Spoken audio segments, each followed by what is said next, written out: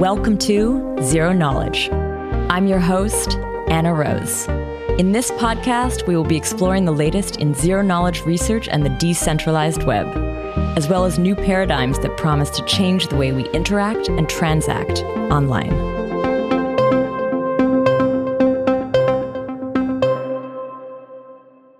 This week, I chat with Anna Carroll and my sometimes co-host James Prestwich from the Nomad project.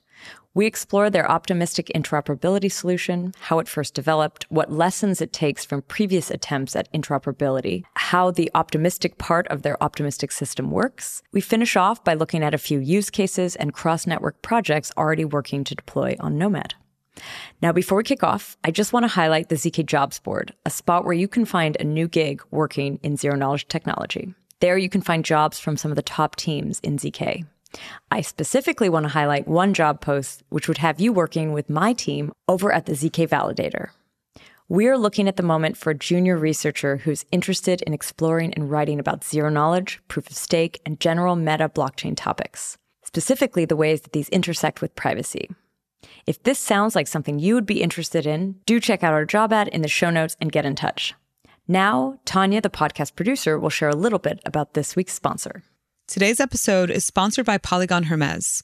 The Polygon Hermes ZK Rollup is a layer 2 built on top of Ethereum that solves its scalability through mass transfer processing rolled into a single transaction. Zero-knowledge proofs are used to present and publicly record the validity and correctness of the rolled transfers processed on the Ethereum blockchain. By storing just the proof and the compressed data of a batch of transfers, the efficiency and the throughput of the network is multiplied. Visit polygon.technology to learn more about Polygon Hermes and other Polygon solutions. So thank you again, Polygon Hermes. Now here's Anna's interview with James Prestwich and Anna Carroll from Nomad. Today, I'm here with Anna Carroll and James from Nomad. Welcome to the show to both of you. Hi, Anna. Hey, Anna. Thanks for having us. James, I think our listeners will be very familiar with you. You are a sometimes co-host. I hope you'll co-host again soon. We miss you. It has been a while. I think the last time I was even on the podcast was the New Year's episode. I think so. So this is a request made publicly. I hope you come back soon. We'll have to figure out an episode for you to do this summer. Oh, definitely. Cool. But yeah, I think most people do know you, but why don't you just give us a quick brief on what you do and who you are? Yeah, my name is James Prestwich. One of the reasons I haven't been on the podcast lately is because I'm currently the co-founder and CTO at Nomad. So that keeps me really busy during the days, and it's been difficult to schedule time to come back on ZK, unfortunately. No problem. Well, you are missed. Anna, I want to hear from you about your story. We met at least a year ago. I know I actually did an interview with you on video, which we could probably link to, last summer in Paris. But yeah, tell us kind of about yourself, what you were doing before and what you do now. Yeah. Hey, everybody. I'm Anna Carroll. I'm the protocol lead at Nomad, and I've been in the Ethereum space for nearly 3 years now. I started out at Dharma doing like back-end engineering and a lot of stuff sort of interacting with the chain, and then moved on from there and started working with James on what today is Nomad. Very cool. So I want to hear a little bit about the journey to Nomad. Where did this idea start? Why was this idea even adopted? Was there some need at some point that became very clear? But yeah, tell us a little bit about that journey. Yeah, definitely. Well, I've been working on cross-chain protocols for, I want to say, close to 5 years now. Mm-hmm. And Nomad is really the realization of a lot of the lessons we learned along the way about what works and what doesn't, and what people want and what people don't want. So the actual protocol design for Nomad came from Christmas vacation 2020. So towards the end of 2020, had some time off to just kind of sit around and think and work on what I thought the ideal cross-chain communication mechanism would look like. Mm. I took a lot of inspiration from optimistic systems and roll-ups and tried to build something that caught a lot of those security benefits and cost benefits.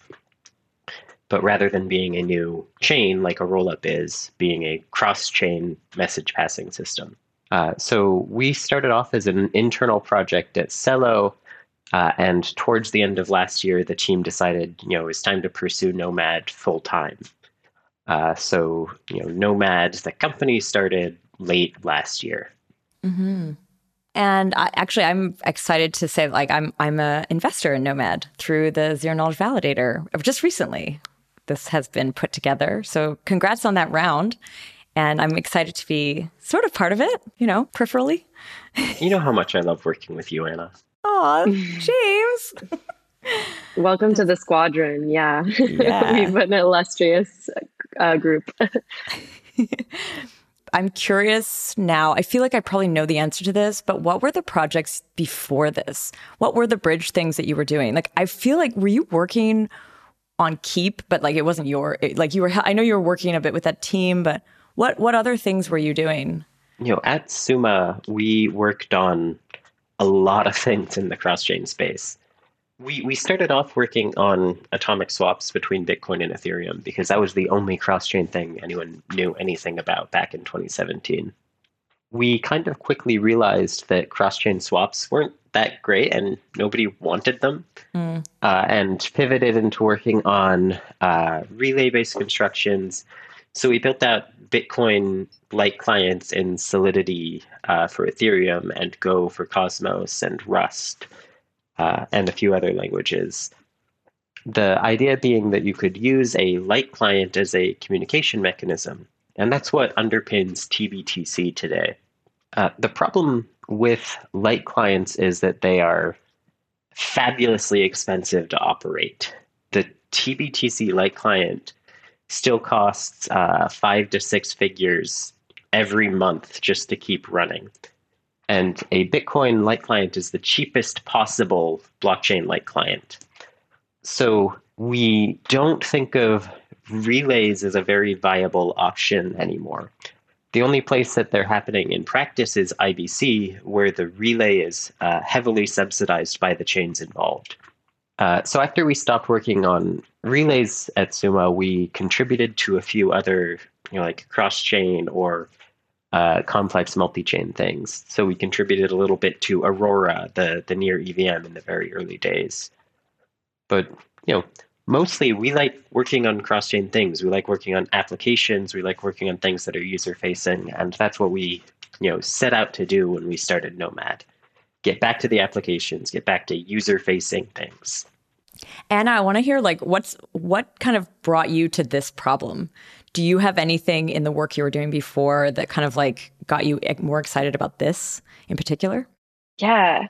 Well, the honest answer to that question is meeting James is what got me to this problem. So nice. I was starting at C Labs. It was January of 2021, just a few short weeks after James had the initial concept for this construction. And of course, James' reputation in the space precedes him, and I had heard lovely things about him as a person. So he's making a face.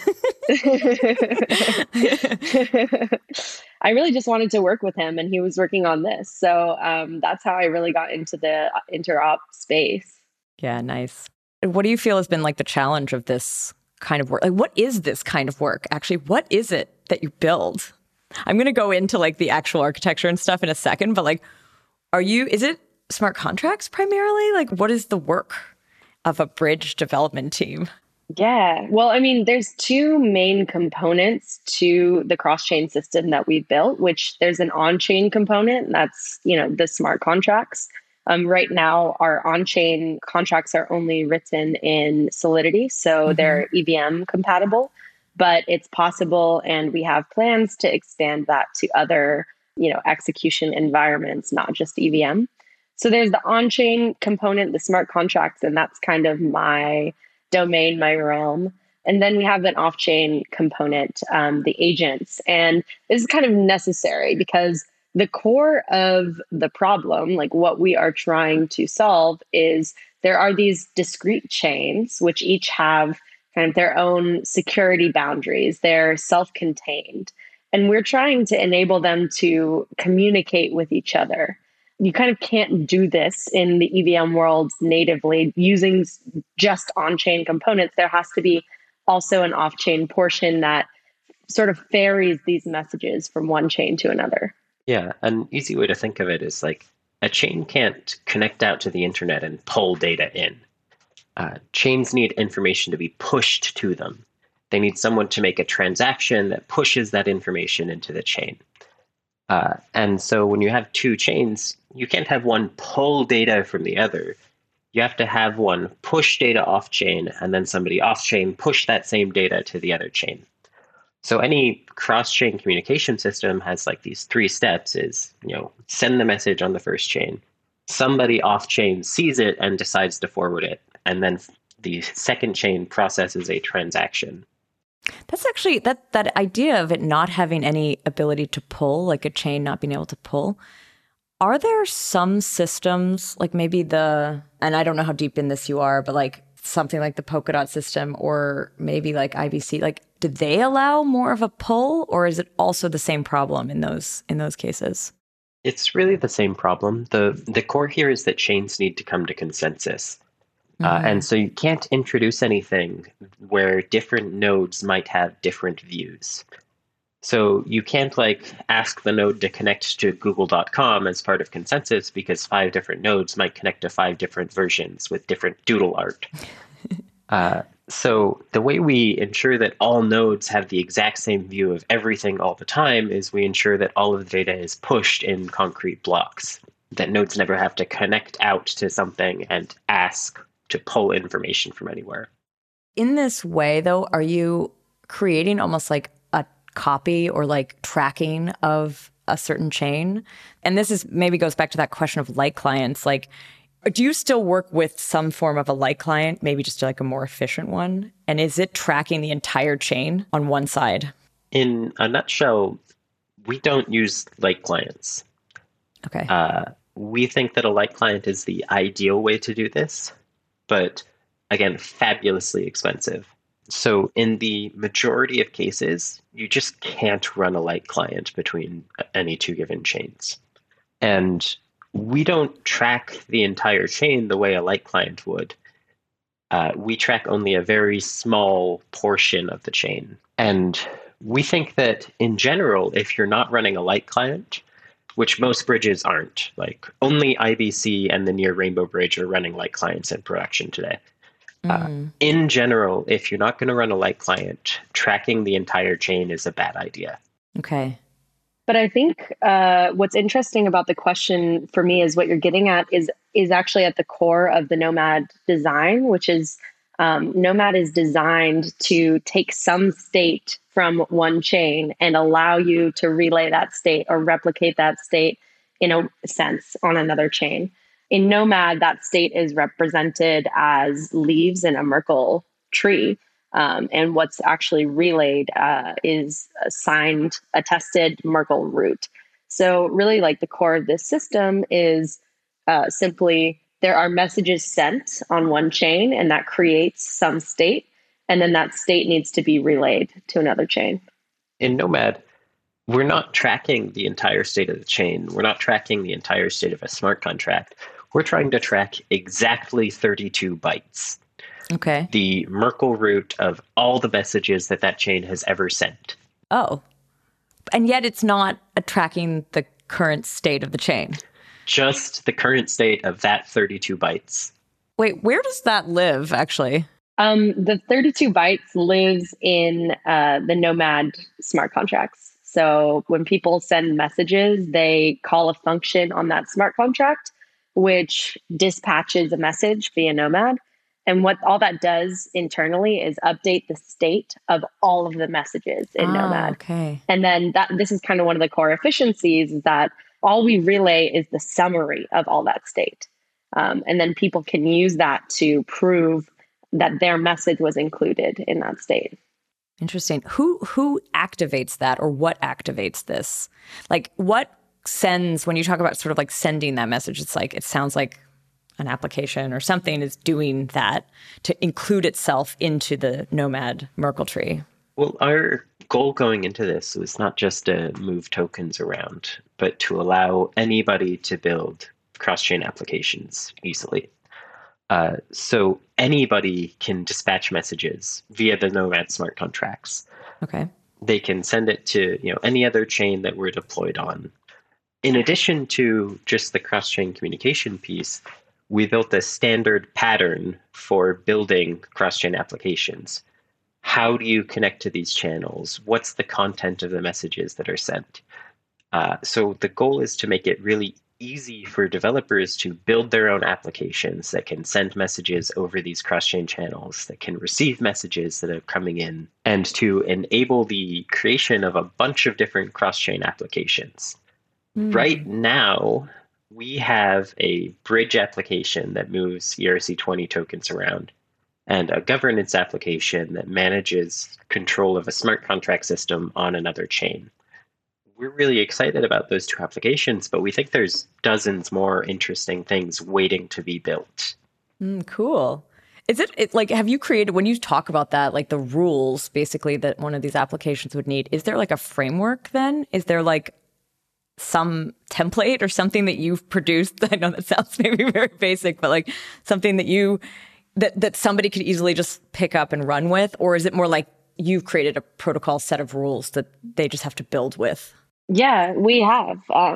So we have created an application pattern built on top of Nomad. We're calling it kind of a router pattern, with the idea being, going back to your original question, right? We're talking about this cross-chain messaging protocol, and it's kind of like, well, what are cross-chain messages? What do they do? What do you even do?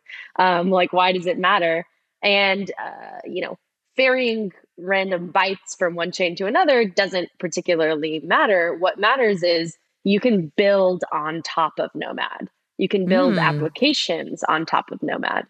So it's completely flexible. It's completely arbitrary information. And then developers can use that to do meaningful and interesting things using the underlying rails to build on top of. So Nomad has done the hard part of get information from one chain to another. So developers can do the fun part of doing interesting things with that. So yeah, to answer your other question, we have created sort of a template pattern. We're calling sort of the router pattern. The idea here being that applications need to sort of talk to each other on either side of this messaging channel. They need to basically create a language or an encoding that is understood both by the sender and the receiver. So the pattern that we've made is kind of a build once, deploy everywhere pattern, where the same application is deployed to every chain, and that application is capable of both sending messages and receiving messages based on a standard set of logic that performs the kind of application, the core of whatever that application is. Yeah.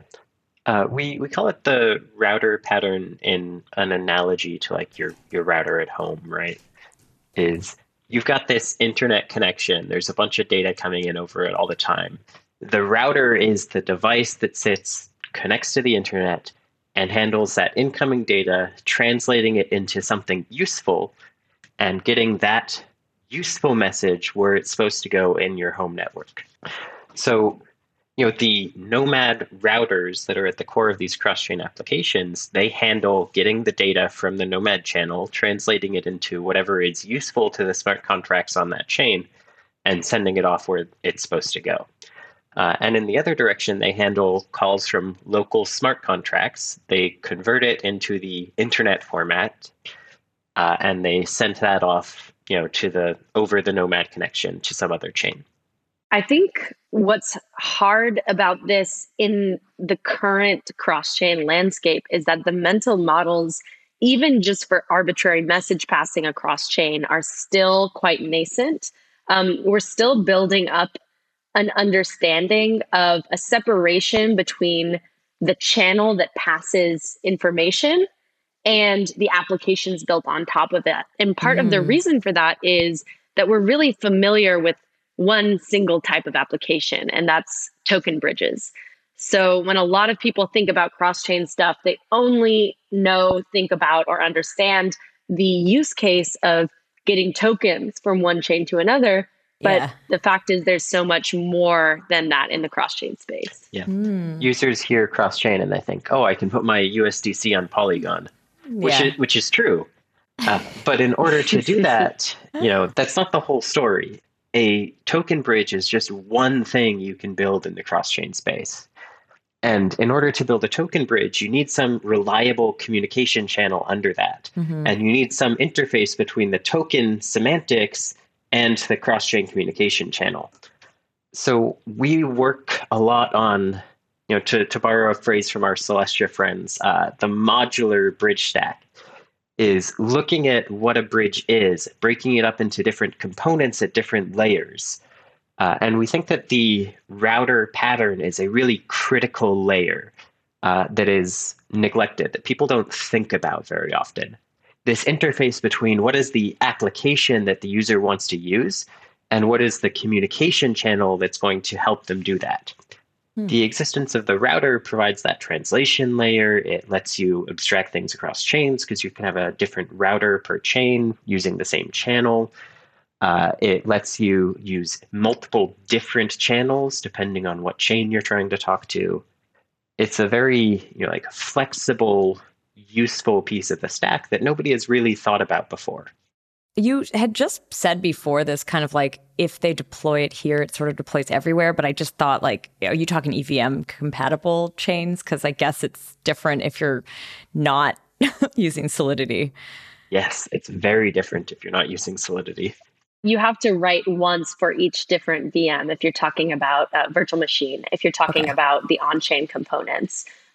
Within the EVM world, if you build your smart contracts using this pattern, you can deploy your smart contracts to any other EVM-based chain.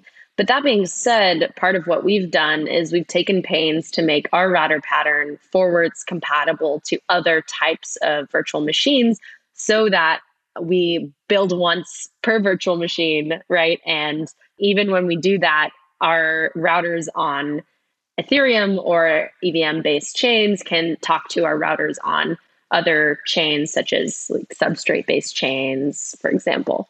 Cool.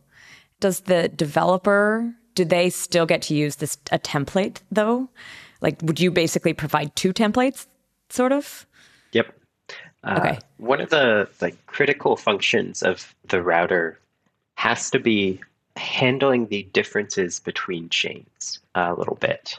So, for example, in the EVM, you're running your smart contract, it calls out, the other smart contract runs, and then yours resumes when it's done.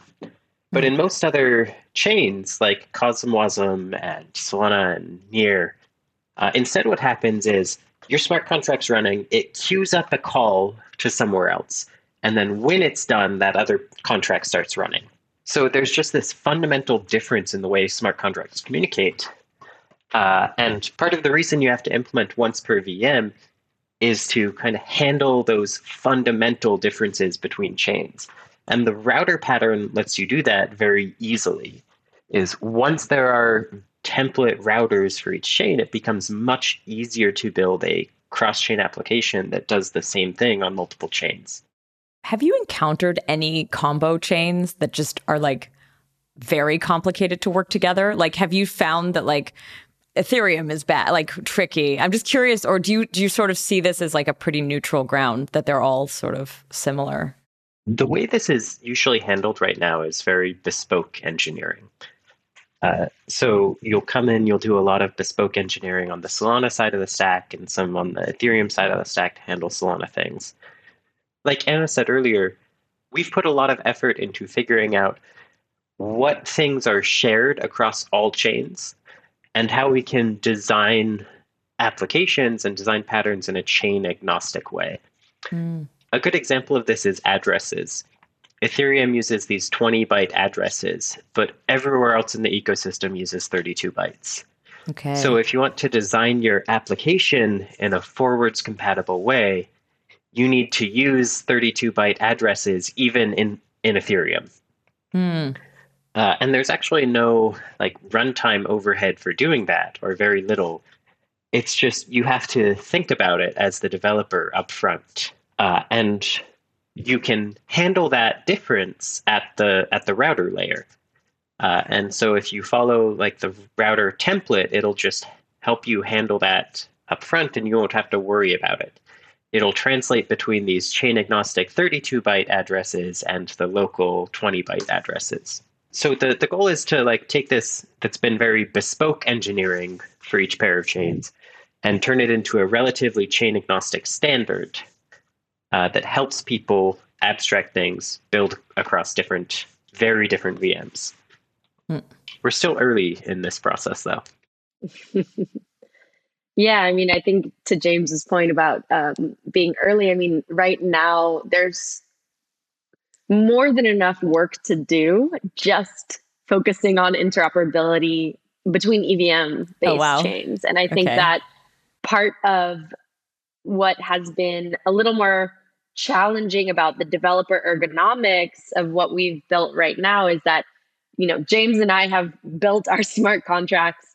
We've taken great pains to build them in a way that can be expanded beyond EVM. But right now, Nomad is primarily EVM compatible at the moment. And, right now, if a developer is building applications on top of Nomad at the present moment, they're likely doing so only within EVM chains. And that's kind of okay because there's plenty of interesting applications just within that world. So there are some shortcuts that you can take if you are only interested in the EVM world to make it a little bit easier to build these contracts. For example, our contracts all use a custom bytes encoding scheme for our message passing. So we have done this again because we want it to be compatible with other virtual machines, but Ethereum and like the EVM has kind of its own bytes encoding scheme. This is like ABI. So you ABI encode or ABI decode messages. And it would have been really easy for us to just use ABI encoding and decoding, but we didn't, right? For forward compatibility issues. But since then, I've encountered developers who really and truly are only ever going to be building for EVM chains. And for them, I recommend that they use ABI because it's simpler, it's easier, and the mental models are a lot more built out for, Solidity developers. It's a great example of kind of the difficulties of working in this space is we as the people building the protocol have to stay completely chain agnostic. We need to plan for the future in which we're on Near and Solana, and we have a substrate palette, and we're out there in like Cosm Wasm. But we also need to make it really easy for people who are used to Solidity and just want to write Solidity to use this system. We have so much work to do on the developer experience, on the template applications, on the Solidity interface. If any of this sounds interesting to y'all out there, just hit us up. We have so much to do. Okay, I think one of the unique parts of Nomad is this optimistic model. You are on the Zero Knowledge podcast, you realize.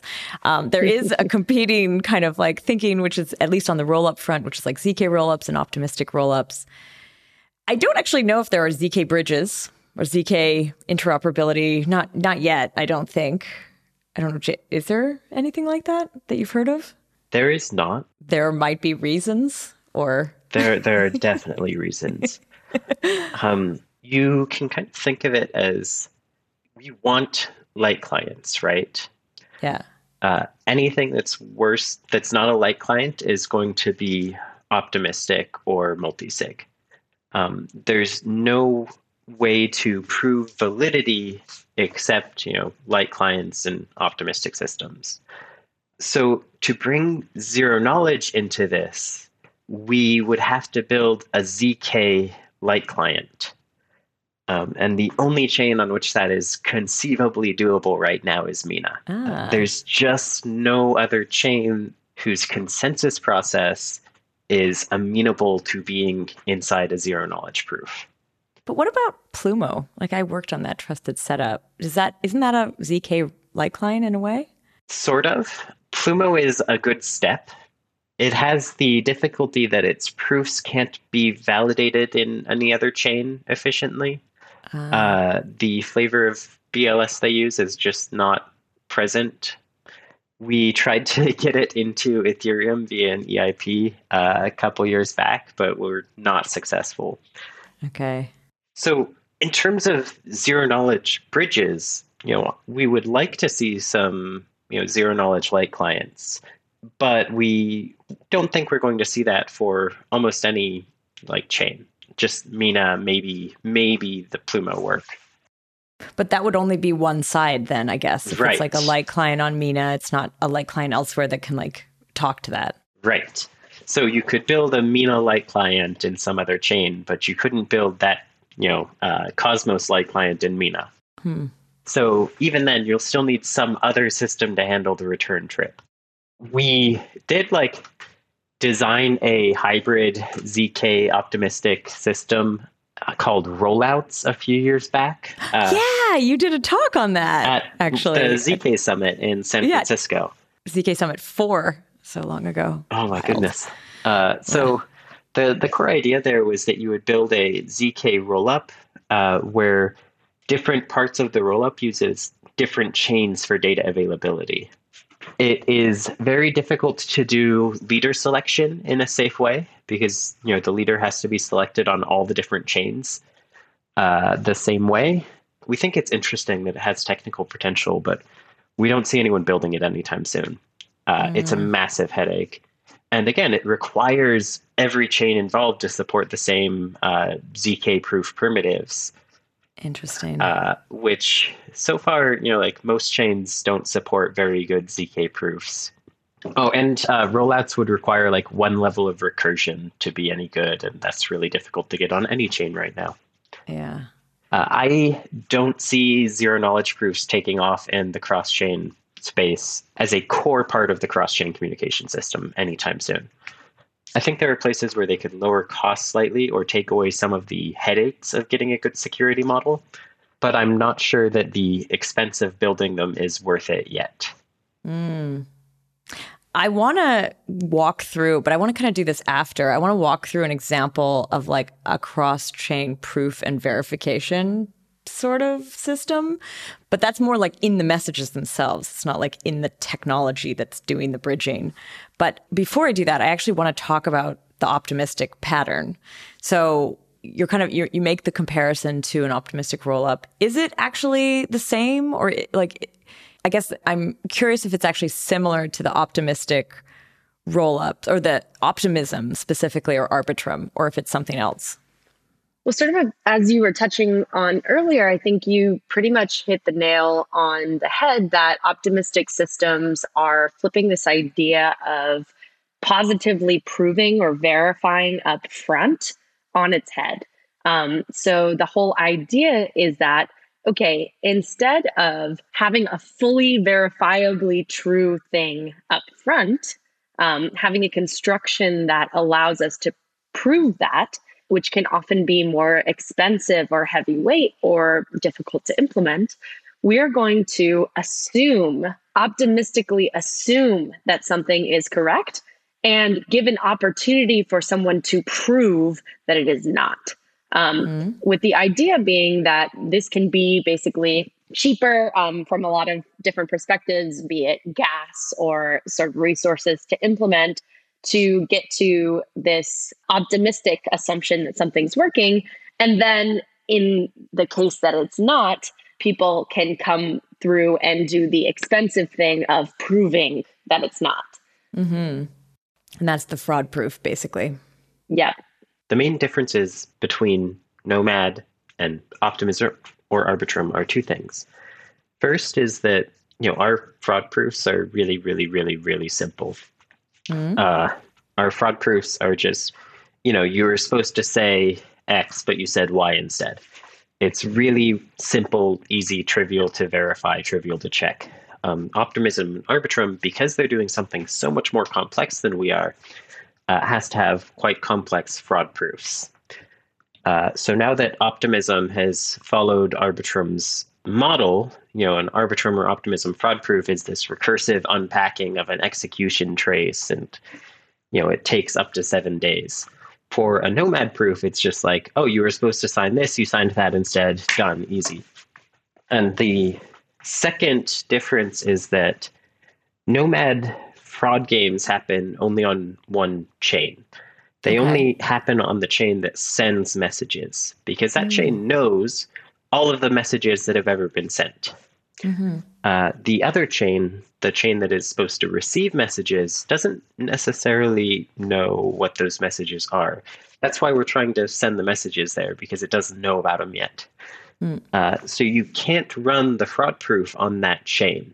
And so the bonding has to be on the sending chain. The fraud game has to be on the sending chain.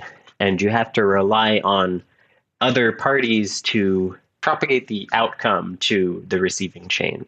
So each application needs kind of these trusted watchers who are, shutting down the application when fraud occurs.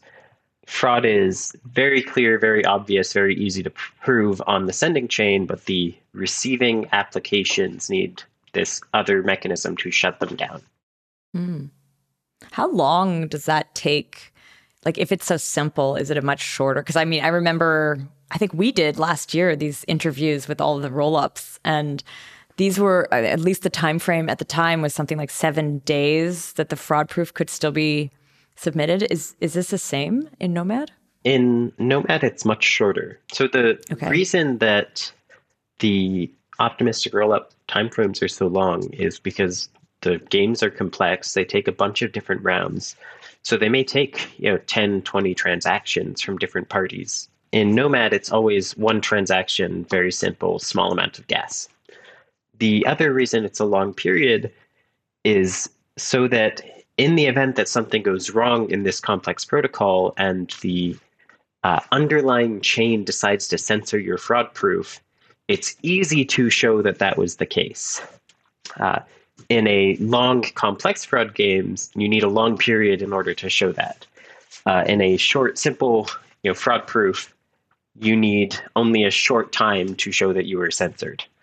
Like, if we have an objectively correct fraud proof that we can broadcast to everybody and we can pay super high gas costs for, it doesn't take very long to show that miners are deliberately censoring you. So what is the time frame then? Right now, we use 30 minutes for most places. I think for everywhere right now. Yep. We think that in the long run, each application is going to want to select their own time frame for this. Okay. Maybe you have a very high risk tolerance and you want to go much shorter. Maybe you have a very low risk tolerance and you want to take a few hours or days. Right now, we think 30 minutes is a reasonable amount of time. Does that mean actually that it takes 30 minutes for a message to go? Or does the message go immediately and then there's this 30 minutes where it could be kind of recalled? So the sort of the root, right? Like that 32 bytes, the summary of all the state on the sending chain can be relayed immediately. Once it's relayed, there's a period during which it can't do anything, right? That's the fraud period. During that time, that's the period of time where someone can come and block fraud, right? So that it can't take effect. After the fraud period, messages that are included under that state, included under that root, can be processed. Okay. So it's not included until that period is over.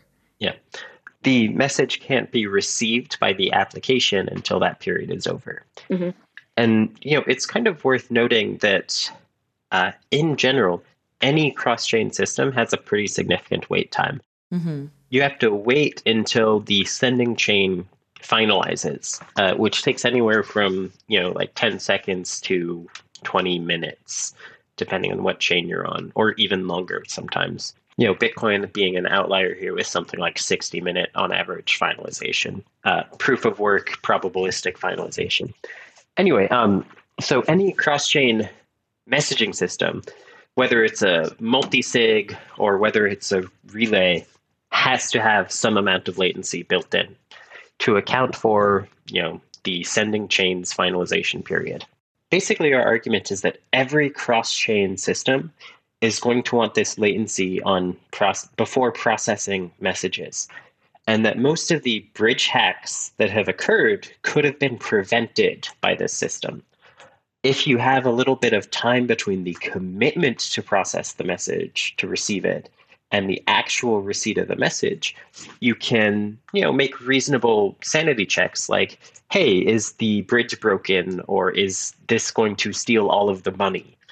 And, having reasonable financial controls built into the system and a period where, people can prevent fraudulent or prevent faulty messages from being processed is going to be important to bridges going forward forever. This isn't it takes 30 minutes to send a message. We're sending messages as fast as it is safe to do so. Mm-hmm. Do you think that there will be some use cases where they'll sort of go with the trade-off on security for the speed, and then others where the security is so important that you need to I don't know if you're thinking around that. Do you think there still are use cases where they'll continue to use a multisig because of that speed, despite the fact that it's super unsafe? I mean, will they or should they are two different questions.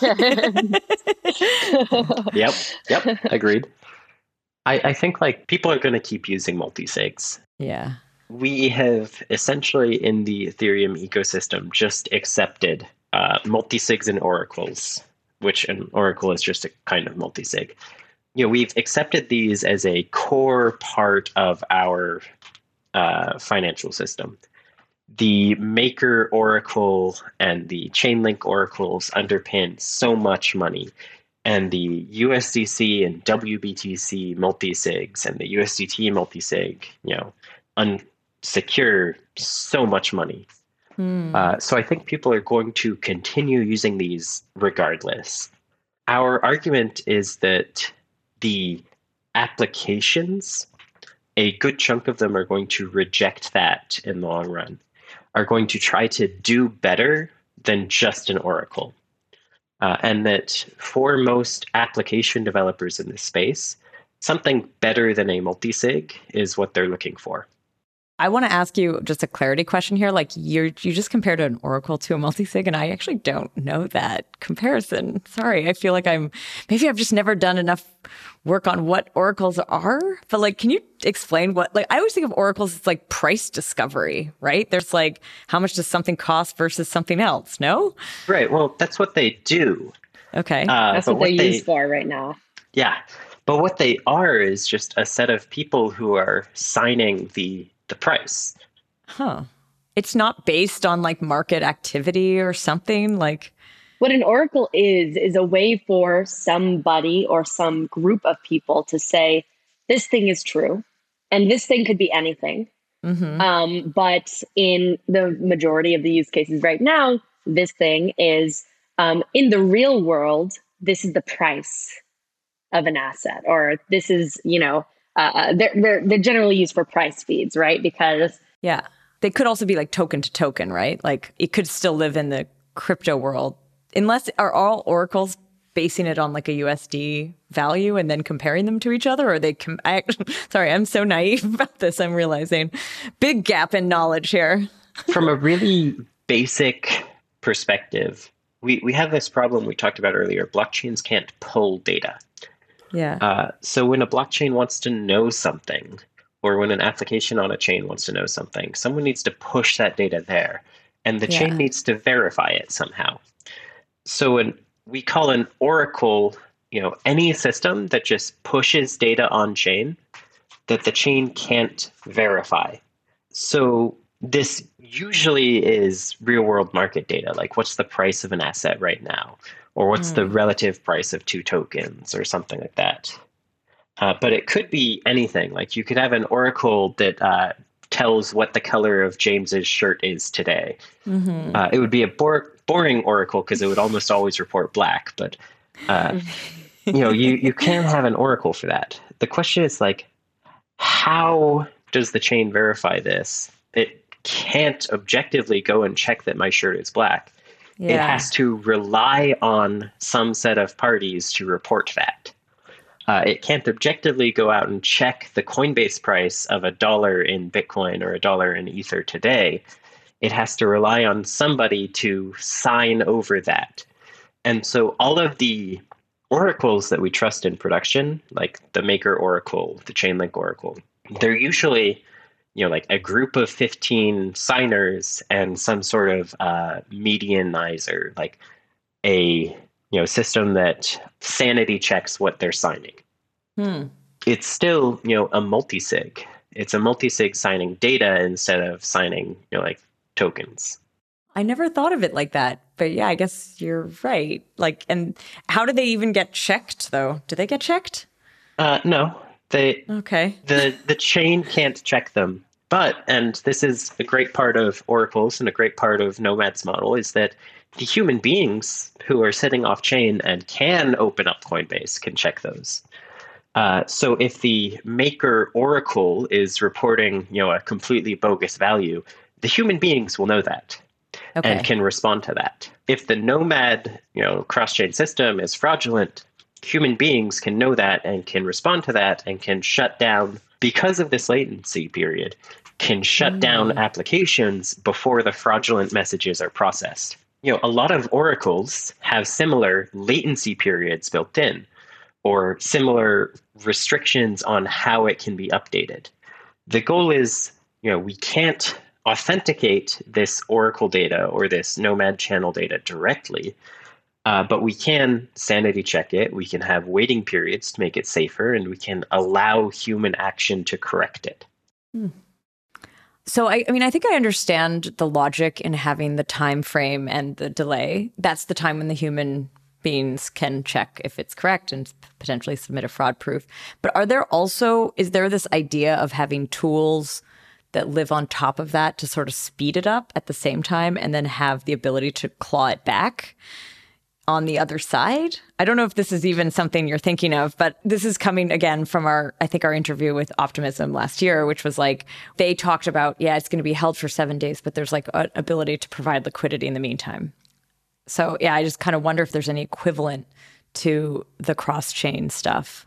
Well, there's a one-to-one equivalent in terms of providing liquidity upfront for token transfers. And we have a partner who's doing that, which is Connext. So their upcoming sort of network upgrade or sort of hard fork of the Connext system will be built directly on top of Nomad. And we'll basically have two cases. A user sends tokens on the sending chain, and it's very easy for a Connext router that has liquidity to see that has happened off-chain, and then sort of provide liquidity upfront for the user so they can get it more or less instantly in on-chain terms. This goes back to what we were talking about a second ago. It's easy for a human or another off-chain actor to see that the system is behaving correctly. So that liquidity provider can see that those tokens will make it to the other chain in 30 minutes. And that means that it is very low risk for them to go ahead and fill that order now because they know they'll get paid back in 30 minutes. Exactly, yeah. Is there any equivalent for messaging planned? Or would that be problematic? That's problematic. Okay. Yeah. So there's basically two classes of message. And, this goes for transactions on a single chain as well as messages between chains. The first is Ether transfers or token transfers. Anything where the message is sender independent. And anything that's sender independent can be sped up. It can be done by someone else. And that allows this liquidity provider to come in and do it for you. The second is where it's sender dependent. These would be anything that's an Oracle update or a permissioned access to some smart contract, maybe borrowing against your collateral in Aave or Compound. That is sender dependent, and so you can't have this liquidity provider come in and do it for you. It is not always easy to tell which of those two buckets a message falls into. So you can't speed up arbitrary messages. We can only speed up certain ones. Okay. Exactly. to sort of reinterpret or restate what James is saying, like when a message arrives, you have to validate who has sent that message, right? The sender dependent or independent. And if you're receiving tokens, you don't really care who it came from. You just care that you got the tokens. Part of what I was thinking of saying earlier, which I'm realizing now might be a bit more of a confused mental model because of the world that we live in right now. But like token transfers are sort of fungible with each other, right? Like if you receive like 100 tokens, it doesn't matter who it came from. Yeah. Whereas instructions, like a governance message, are like kind of more non-fungible. Like it really matters who it came from. It can only come from the person who's permissioned. Whereas if somebody else just rocks up and gives the same instructions, like it's not it's not allowed, the same, right? Huh. Yeah, that's a fun way of looking at it. Fungible versus non-fungible. I like that example. That's the core of the fast liquidity system is you want your 100 tokens. You don't care where it comes from. Mm-hmm. If it comes over the bridge, that's fine. If it comes from a liquidity provider, that's fine too. But if you're waiting for, collateral in your Compound account, or if you're waiting for vote in a governance system, or if you're waiting for, any of these other like application messages we want to going over the Nomad channel, you can't speed that up necessarily. So I want to switch directions a little bit and look at the competitive landscape for bridging technologies. You know that I've been doing like a series of interviews where we talk about this from different perspectives. I just last week had Rob on from Polkadot. We talked about XCM. I know you're familiar with IBC. I kind of want to know, like, how do you see Nomad interacting with those? Like, would it like tap in directly to like IBC, or would it sort of have to have an extra interface to be able to play in that ecosystem as well? Seems like a different model. So going back like 20 minutes in this conversation, we talked about layers and, modular bridging stack. We have built, this optimistic cross-chain communication layer. We've built the router pattern on top of that, and we build applications on top of that. Mm-hmm. One of the things that we were really careful to do with the router pattern was to keep it very communication system agnostic. The router is just expecting some bytes. It doesn't care what communication system those come from.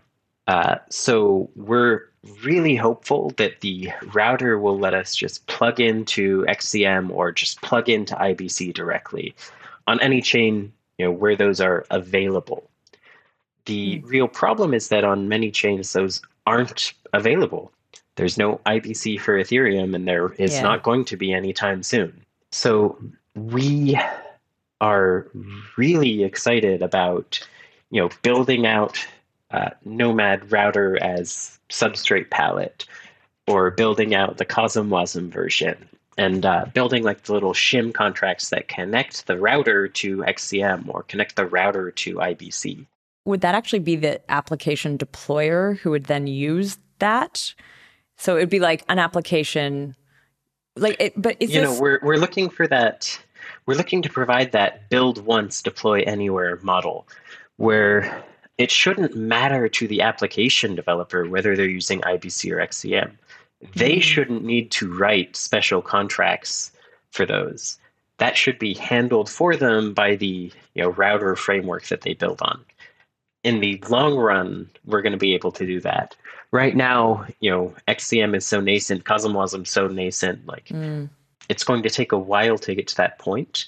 But because we built this with future forward compatibility in mind, we think that we're going to provide some of the best developer experience around consistent applications using different channels underneath. Where would just using the IBC case, would there be a relayer from a chain to Nomad? Or would it be that's the one thing I'm not totally clear on. Would you almost deploy an instance of IBC on your side and exist kind of as a standalone zone for this particular case? I guess you're talking about these frameworks. I think this is where I'm a little bit lost. I just don't know exactly what that would look like. I don't think we're ever going to want to build our own zone or our own chain.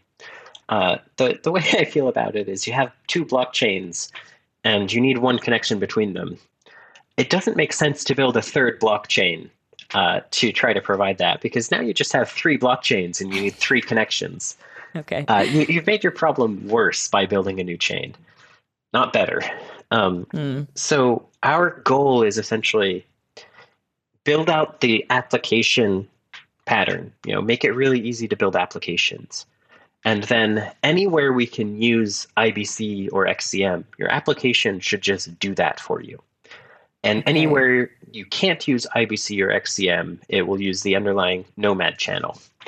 So, between 2 different Cosmos zones, IBC exists. We want to use IBC. It's fast, it's secure, it's subsidized. We want to use it. Between 2 different parachains, if XCM is available, we want to use XCM. Between Cosmos and Ethereum, IBC is not available. Between any substrate zone in Ethereum, XCM is not available. So your application, though, should not have to worry about that. Your application shouldn't have to worry about which cross-chain communication mechanism it's using. It should just be hooked up and be ready to go. Is there a limit, though, to the number of chains that you guys can build? You sort of did a call out just before for help, but do you have to cap it at some point, because there are all these different architectures? We have to very carefully prioritize where we build. Yeah, we have to prioritize. The cap is, theoretically limited by our lifespans, I guess. But we have to prioritize. I did ask this earlier, and I'm kind of going to ask it again, but is there one that's harder for you to build on your side? Any of the networks, chains? And I know mostly you've done EVM, so maybe you haven't even explored what it would be like for all the other ones. But well, we've done a little bit of experimentation in NearWasm, in CosmWasm. I've played around with writing substrate palettes and writing Solana smart contracts. I don't know that there is any specific environment where it's more difficult. I think it's more about the maturity of the relative environments. EVM is very mature. We know how to do contract upgrades in the EVM. Everybody knows how they work and how delegate call works. It is much easier to find EVM talent and people who deeply understand the EVM. Every other system out there is a little more nascent. These exist, there are developers for them, but it's less than 1/10 of what you can find for Solidity developers. And the depth of expertise is not there the way it is with Solidity yet. I can go out and I can talk to several dozen deep Solidity experts on Telegram right now if I want to.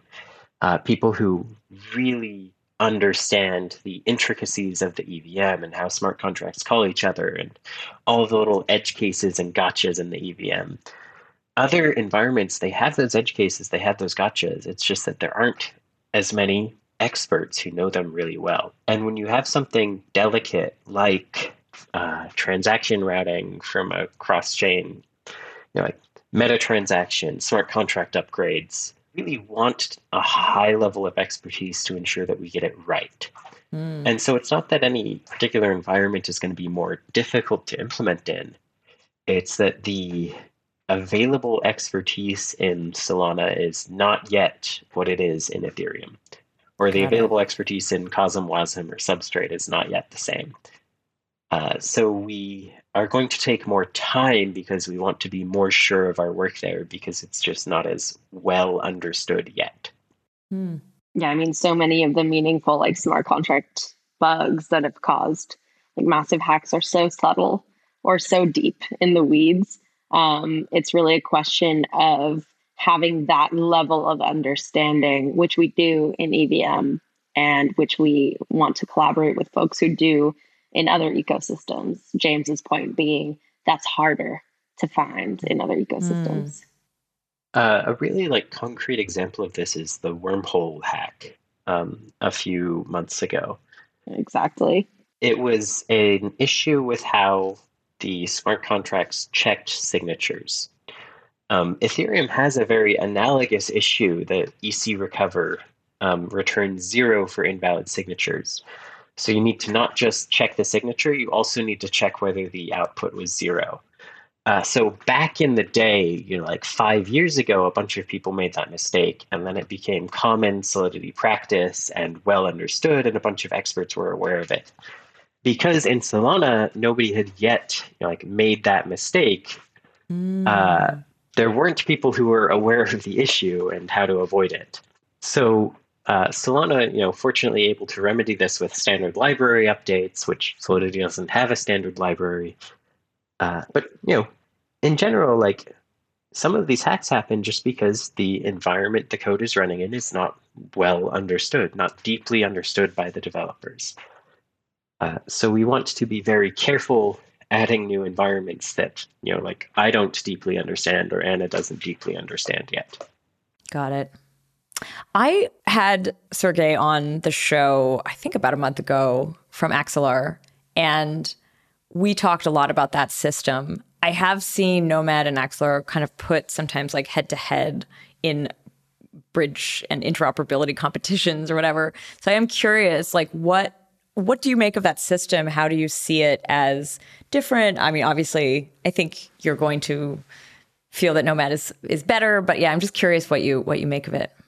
Yeah, definitely. I think Axelar is a nice iteration on the Thorchain model. This idea that a proof of stake chain should select the multisig members for a multisig bridge. They have some nice efficiencies there. I think I want to see more security model innovation in bridges. I don't think that introducing a new chain and a new proof of stake inflation system to try the same security model with some efficiency gains is what I would spend my time on. This just makes me realize something that we didn't get a chance to talk about yet, which is the agents on Nomad.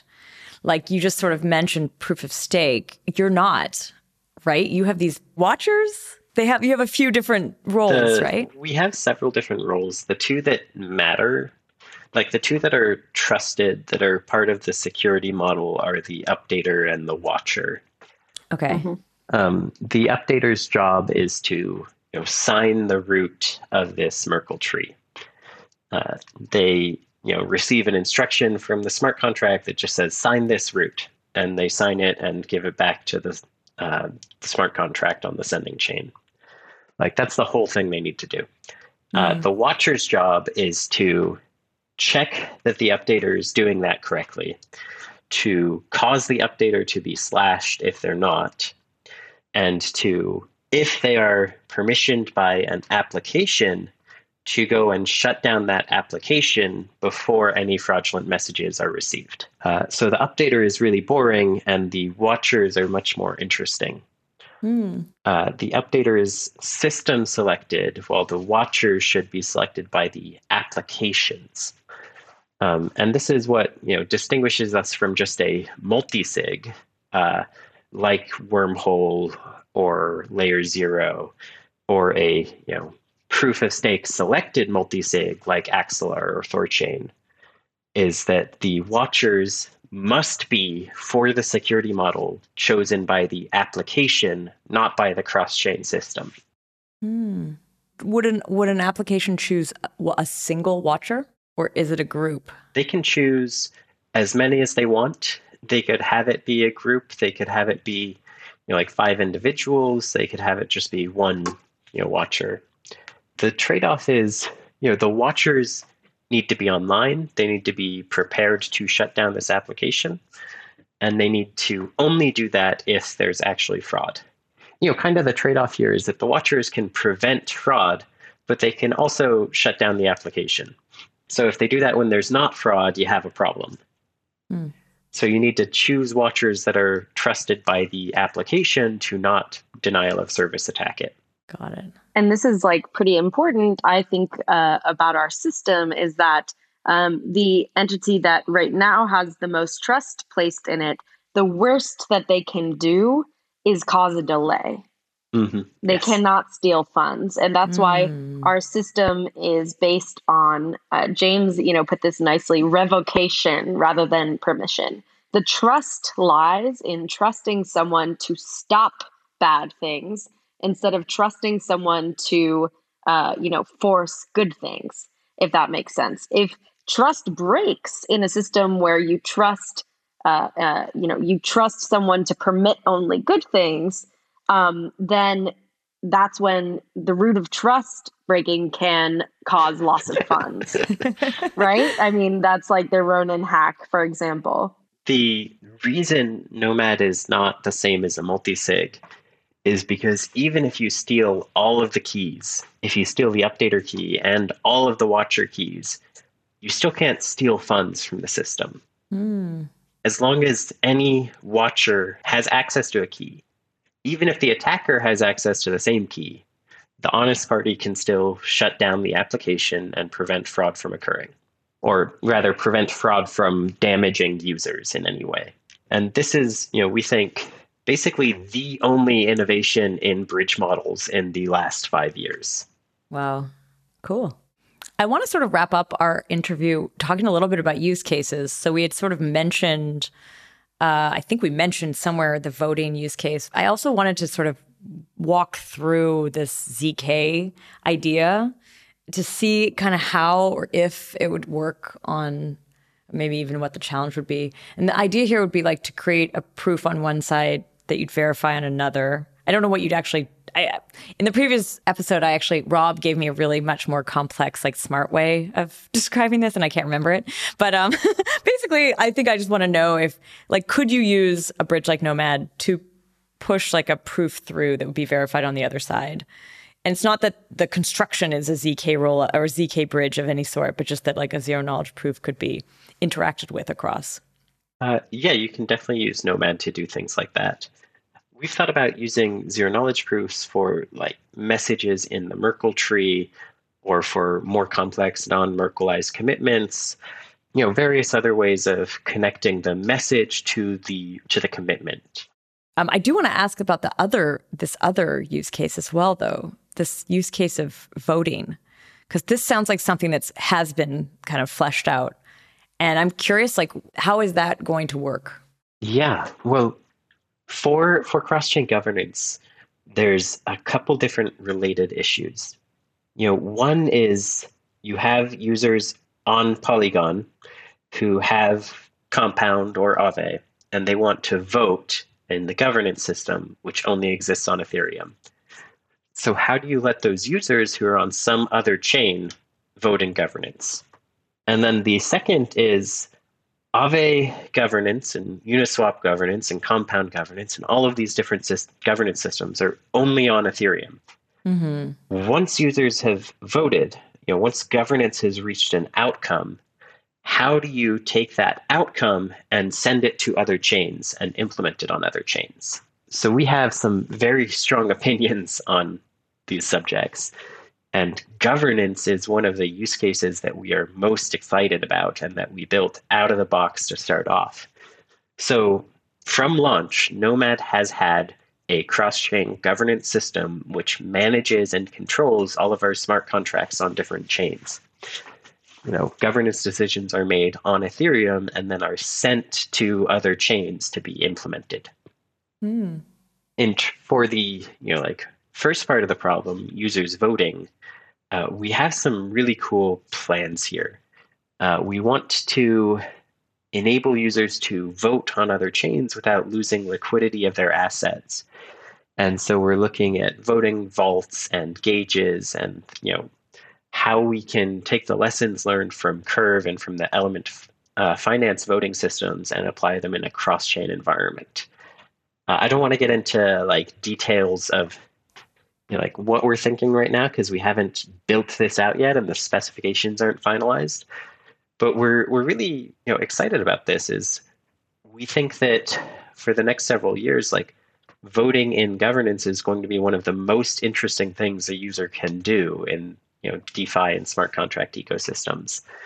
And we think we have it as a first class use case in Nomad. I think what's really interesting about cross-chain governance right now is that so many applications and so many teams and protocols actually have this problem. And a lot of them don't even know yet, really, that they have this problem or sort of what the problem space even looks like.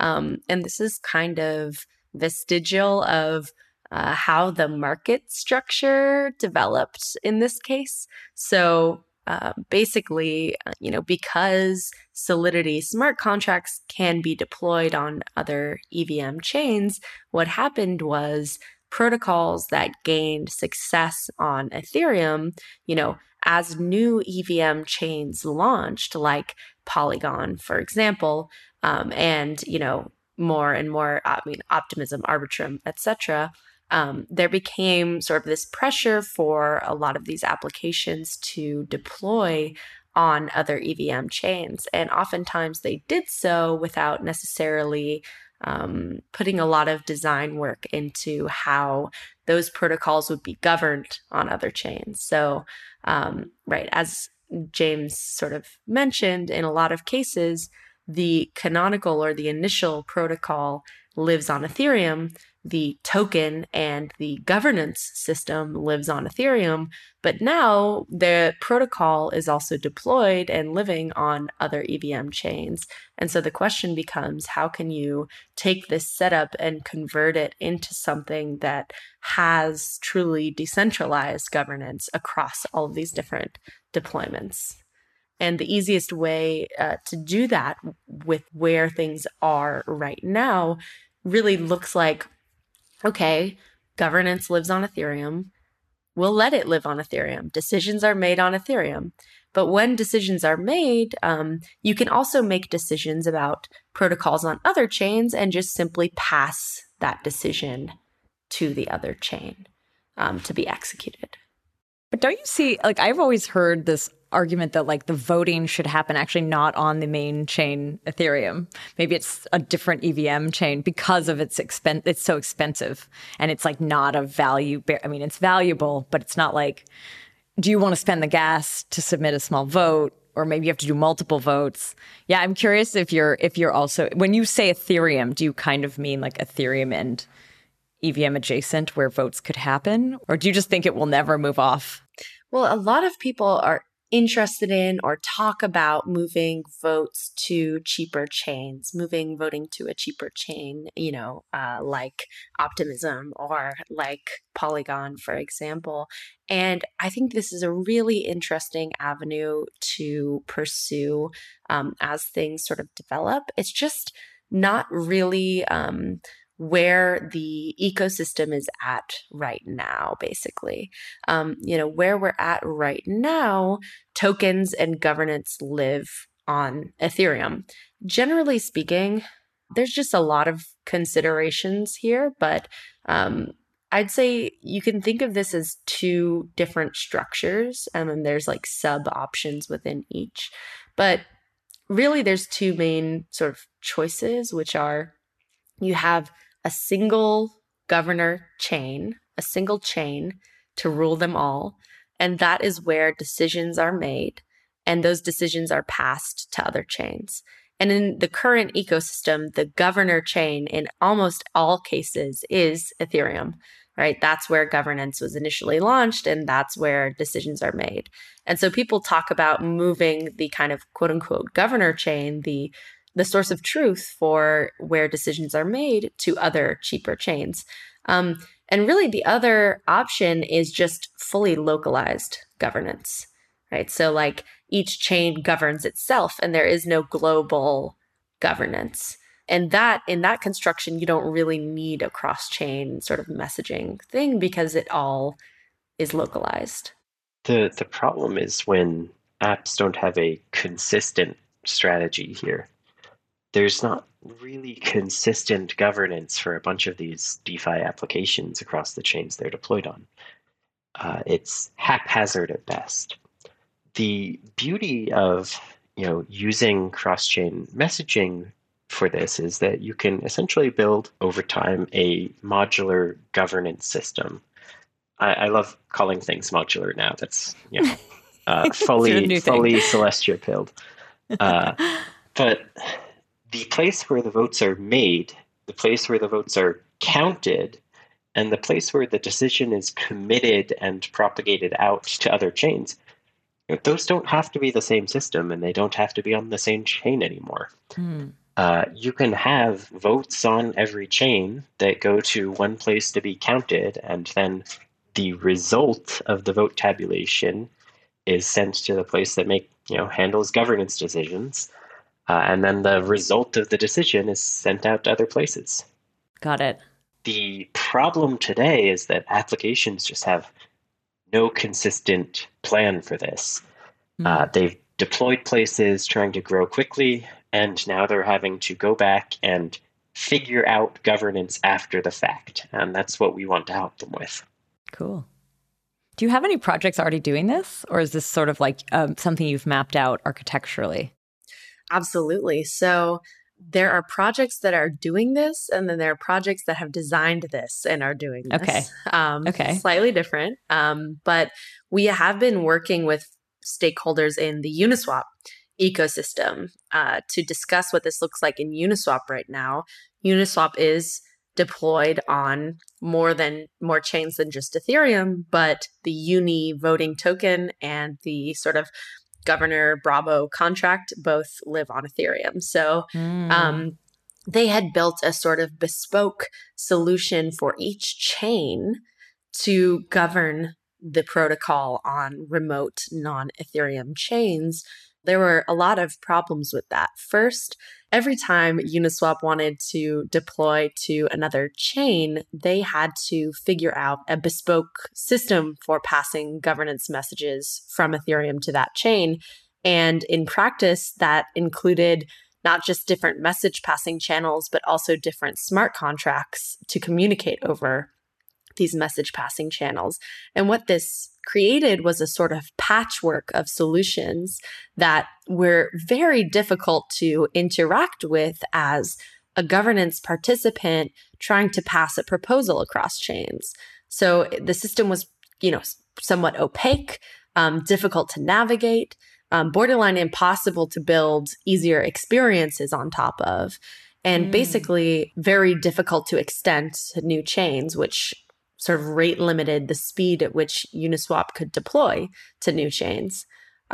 If there was a standardized solution for this across all chains, for example, using Nomad as the message passing channel and a standard set of smart contracts for communicating over Nomad, then you would have an out-of-the-box solution deploying to new chains. You could pretty much make deploying Uniswap to new chains a push-button experience. And then, indeed, you would also have a standardized interface and solution for people trying to pass proposals and to actually govern and use this governance system across chains. So Uniswap is one sort of protocol that we've been working really closely with on this for a couple of months. An example of a team that has sort of designed a system around this is the Aave team, actually. They have, put out some thinking around cross-chain governance and built a solution for themselves. But their solution as well also used different message passing channels for every chain, which again replicated this really cumbersome experience deploying to new chains, interacting.